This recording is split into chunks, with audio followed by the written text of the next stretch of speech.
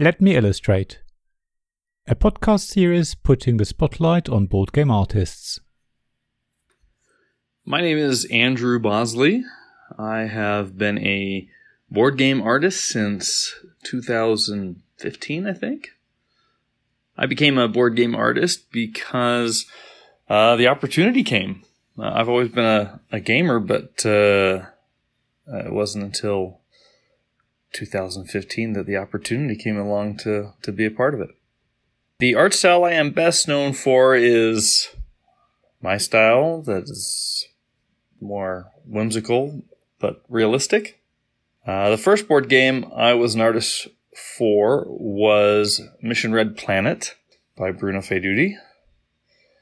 The work I am most proud of was for the board game Everdell, I think, because it was the chance to develop a world pretty fully through the art. I like creating artwork that is immersive, that allows you to feel like you're part of the world. I get my inspiration from lots of different things, from great photography, other great illustrators, nature, strange things like railway posters and hand-painted signs and wacky stuff like that. I think the most important part of making artwork for board games is supporting the gameplay, because that's certainly what's most important. But another important part is creating something that's engaging, of course, and allows people to experience the world of the board game, maybe forget that they're just sitting at a table for a few hours. I think the most challenging part of making artwork for board games is that immersive element. I think there's specific things that make that illusion possible, and I think that's what all my training and experience over the years has helped me to accomplish, but it's not an easy thing. The longest I worked on art for a board game was probably Everdell. Tapestry was pretty close. I think they both took around 3 or 4 months to do. In my view, more board game art should try to engage the players a little bit more.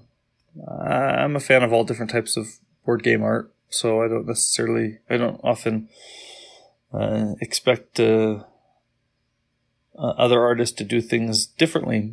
But I like artwork that is more supportive of the theme and its style. The artist whose style I admire the most is probably Vincent Dutrait, if we're talking board game artists. But and there's a lot in the board game industry that I admire. My favorite color is green. What very few people know about me is I'm a wannabe ukulele player. I have a ukulele on my wall, but I don't play it. But I think in my head that I probably would be a ukulele genius, but I don't know how to play it yet. Yeah. If you want to become a board game artist yourself, I would tell you to practice your art. Being a board game artist is no different than being an artist in any other field. You want to be the best that you can, so it just takes practice and hard work. And I don't believe in necessarily raw talent. I don't think anybody is born knowing how to draw or paint, but they might be born with a passion to work hard and not give up.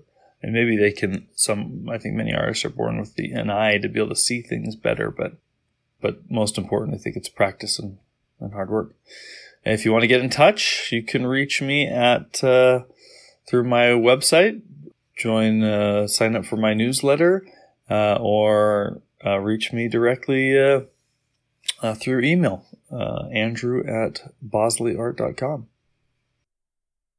This podcast was made possible by the generous help of my Patreon supporters: Royal Patron Sean Newman, Castle Guard David Miller, Dice Masters Alex Bardi, Paul Grogan and James Naylor, and Shining Lights Robin Kay, Sarah Reed, Tim Vernick, and We're Not Wizards.